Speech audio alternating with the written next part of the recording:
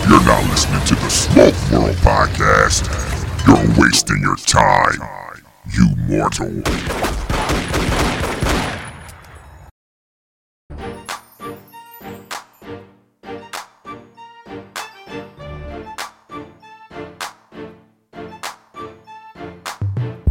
What's up, folks? Welcome to another episode of Smoke World. I'm your host, Stone. That's right. Yeah, the guy you forgot about. But guess what? I'm still here, people. What's up, man? How y'all doing? What's going on, folks? Everything is everything over here. Now, listen. This episode is raw. What do I mean by that? Not a Big Daddy raw. For those who get that, R-A-W. Go look that up. Anyway, shout out to Wooden Indian Cigar Lounge. That's in Havertown, PA. Had the pleasure of going up there. Me and the man, Lee Mack, 9112. They had a Georgia States event. Pedro was in the building. And, you know, sometimes you're just in conversation, general conversation at the lounge. And it's a few folks. We're talking to Pedro. And he's giving his backstory. His backstory is very interesting. I had the pleasure of interviewing Pedro maybe a year or so ago, but maybe you missed it. So, folks, you take a lot of things for granted here, living in the U.S. Pedro's story is amazing. The fact that at one point getting paid $2 a week. That's right, a week, folks, a week. But what you're going to hear is me pulling out my phone, recording Pedro. So you're going to get raw audio. It's not necessarily an interview per se. It's conversation. And speaking of conversation, I must say this. What the fuck is going on at the lounges? Yo, politics is taking over. The one thing, remember, we don't talk about politics, religion in the lounge. Yo, that's out the window. I'm telling you that right now. And I understand. I respect that because in the news, what's in the front face of everyone is politics. Let's keep it real. It is what it is. Whether you're a fan of you know who, Mr. Trump, this conversation, one way or the other, is going down in the lounge. So if you're sensitive, you might want to smoke at home. The weather's starting to change. Well, maybe it's not because it's been like Johnny blazing for September. But in a week or two, the weather will start to change. And you can smoke outside, smoke on your deck, do whatever. If you can't take handling in a conversation, which is an adult conversation, about politics. That's all I'm going to say about that. Because it's big boy style. But anyway, sit back. I ain't went nowhere. Yeah, so what? I missed a week. All right, my bad. I'm sorry. I missed a week. I'm busy, people. A lot going on. But listen up. Pedro Gomez. Georgia State's Pedro. Yeah, that Pedro. Tells an amazing story. Was owned by this guy, his name is Sting. And then from there, you know, my dad, my brother, he was making those cigars, Latin cigars. Then, to me, bro, I saw factories. And everything that I see, a building and bicycle outside, I knew that it was a cigar factory. But back in that time, my trade was making saddles.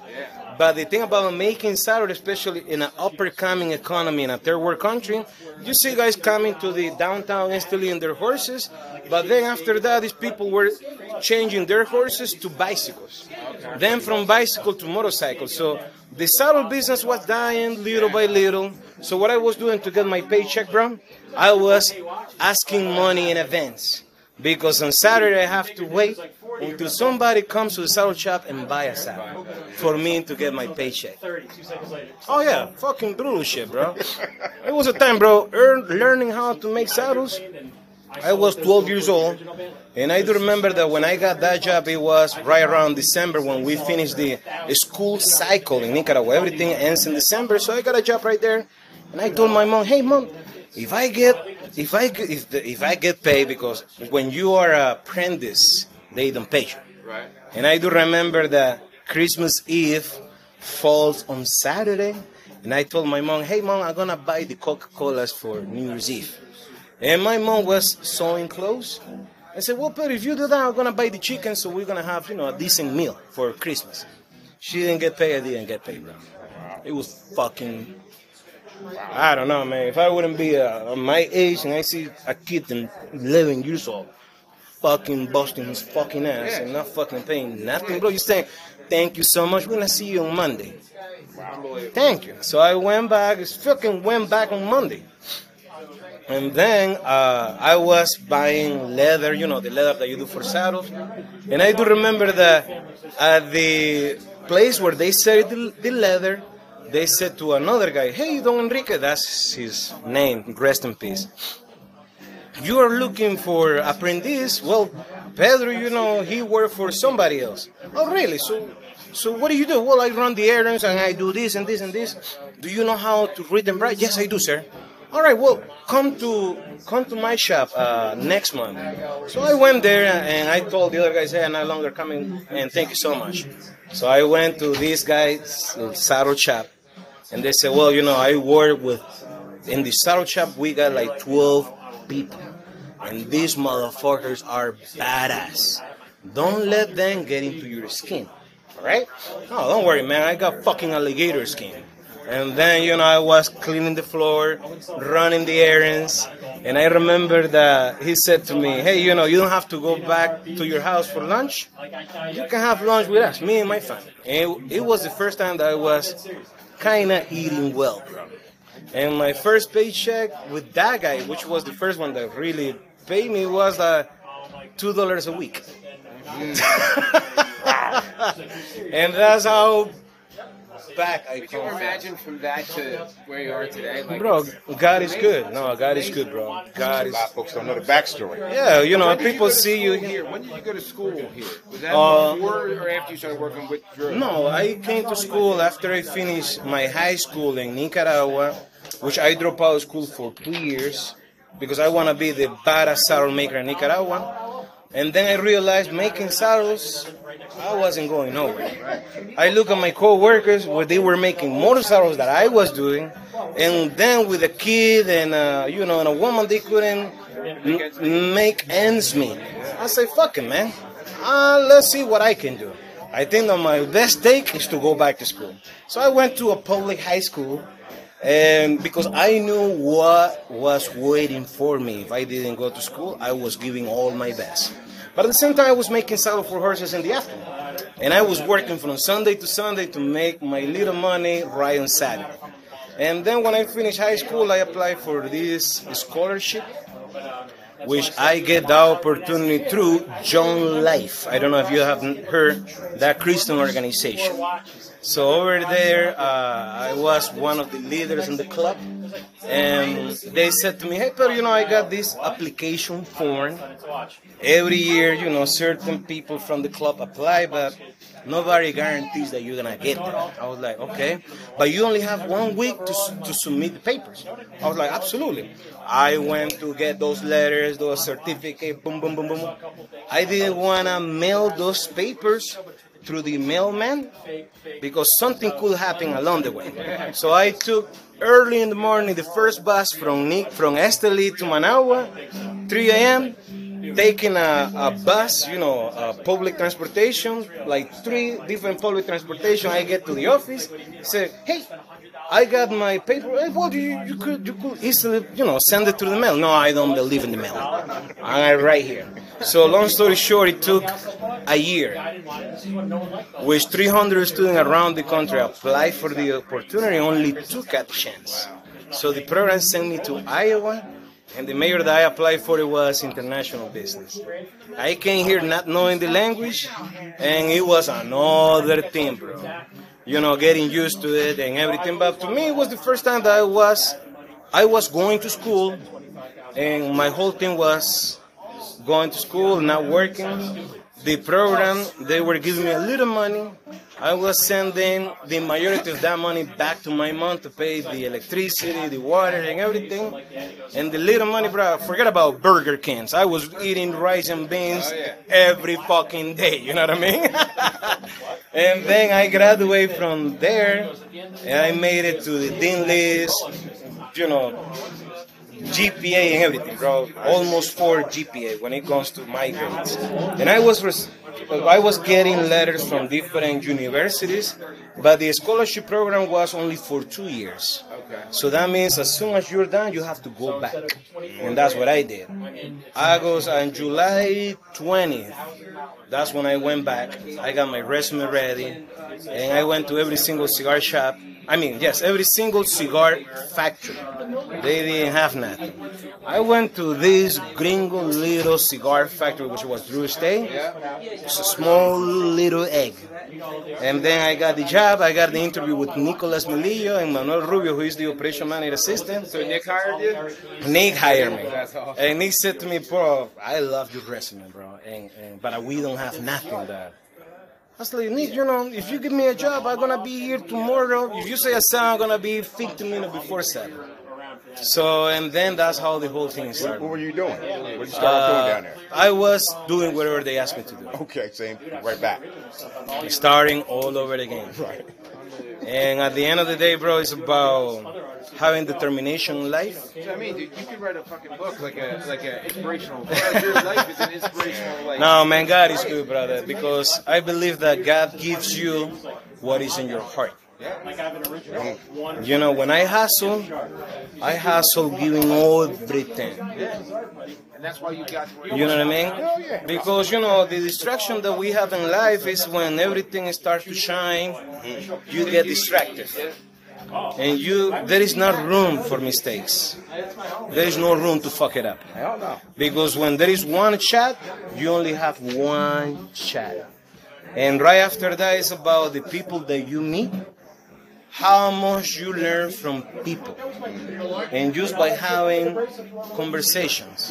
Relationship. And then after that, you're going to decide what you're going to do. But at the end of the day, nothing. I believe that. Oh, man, look at that. Damn. So where do you get that? Wow. Just make sure not to burn your eyebrows. Burn your balls off with that. Did I show you the video of me lighting a cigar with this? I want to see it. Yeah. He wants to see it live. Yeah, I was Wow. right. All right, so we're looking at a machine gun type style lighter. From here. Wow. How heavy No, is that's a that? flamethrower. That's not a lighter. Nah. Dude, that's ridiculous. Check this out. Show it to these guys too. Oh, shit. Yeah, that's not made for indoors. Damn. Did it taste like propane? Yeah. That's amazing, bro. See, that Flamethrower, story you just brother. told you, I heard a slightly different version of it exactly 1 week ago. Damn. Well, details the same, but Think a shoots little 25 deeper. That's a flamethrower. That's amazing, bro. So your dad had a good time? Yes, man. My dad, he had a great time. long First was he time here he was here for a week and a half. Now it's empty. Was it hard to get him to come here? Like, is that why it took so long? He didn't want to come. Like, No. He always want to come. Oh, did he? The problem was that his visa, the United States Embassy, Right. have to approve your visa. Right. So back in the days, as a work visa holder, I didn't got no privilege. Right. As a green card holder or a resident, I didn't have no privilege. Right. But when I became American citizen, they give you the privilege to bring your immediate family, like your dad and your mom, and your kids if you have kids. Okay. But for them, I told them, for you, you already got your whole life in Nicaragua. Over here is about you being locked up at home, because I travel so much. So you come here for vacation, and you're gonna have a great time. I got other friends that their parents that got their visa and they work you know, everybody different. They do different type of jobs, and they might take their dad, you know, to work with them. And said to him, "You don't need to work here, right? You know, I send you money, you know, for you to be well, and then you come here. I'm gonna show you the whole Miami." And I was cooking for him, bro. And he said, "Bro, how do you cook?" Because, you know, back in the days, bro, having chicken is once every 2 weeks. Your diet is rice and beans, if you're lucky enough. Luxury. Yes. So that day, when we didn't have nothing for Christmas, what my mom did, she made some tortillas, she boiled some eggs, she put some salt in the egg, and that's what it is. Right. Merry Christmas. Wow. I got a quick question. Yes, sir. What's that new cigar? What's the name of it? Because Izzy couldn't get it together. How you say it? Yes, we call that one Liga Privada Aniversario Selección de Mercado. All right, so nobody's going to be able to say that. All right. Say it to me. Selecando. Selección Selección de de Mercado. Mercado. Mercado. Mercado. That's right, you got to roll your R's. Mercado. Okay. Which is market selection. And that's going to be, now will we get it here in the U.S. or that's just strictly going to be That's going to international? be international only. Nothing here right now. Nothing here right now. I mean, there are certain cigars that we launched right here, like M81. People were crazy because Metallica is a worldwide brand. They said, "When are you guys gonna send it to us?" It was like, for us, we still haven't catch up with the demand that cigar has right here. Europe and like other parts of the world, Crazy, huge. So, but for them, you know, like Jonathan says, it's our love letter. So we won't be getting that here. No time. No, man. Out of curiosity, what's the particular reason why? What was the reason why that said we're going to do it internationally and not on the U.S. They do that domestic every side? year. They did that with the Bauhaus, but it was kind of one-shot production for one particular distributor, and it was, you know, X amount of thousand of boxes, which is nothing, you know, when you want to split the market. But Selección de Mercado is a whole different blend. It's blend the cigar for the European market or the international market. they have one in the Chinese market. Like Right. You're The axe, you're the rabbit, you're the rat and stuff like that. But for us, it's more about having a cigar that it has the appealing for the outside of the United States. Because, you know, outside of the United States, what people smoke, the majority, if they do smoke high-end cigars, Cuban is everywhere. And the majority of Cuban blends are more mild to medium, no more than medium to full, just medium bodies. So for us, coming with that one is something extremely special, but at the same time, something extremely unique from everything that we have. So it's more of like a mild to medium. More like a medium body, very complex, very rich, not over the top when it comes to the pepperness or the spiciness of the strength. It's something super enjoyable to smoke. And the grapper looks like a pink, like rosado, you know, very nice color grapper. And right in the underneath, they say aniversario, say Selección de Mercado.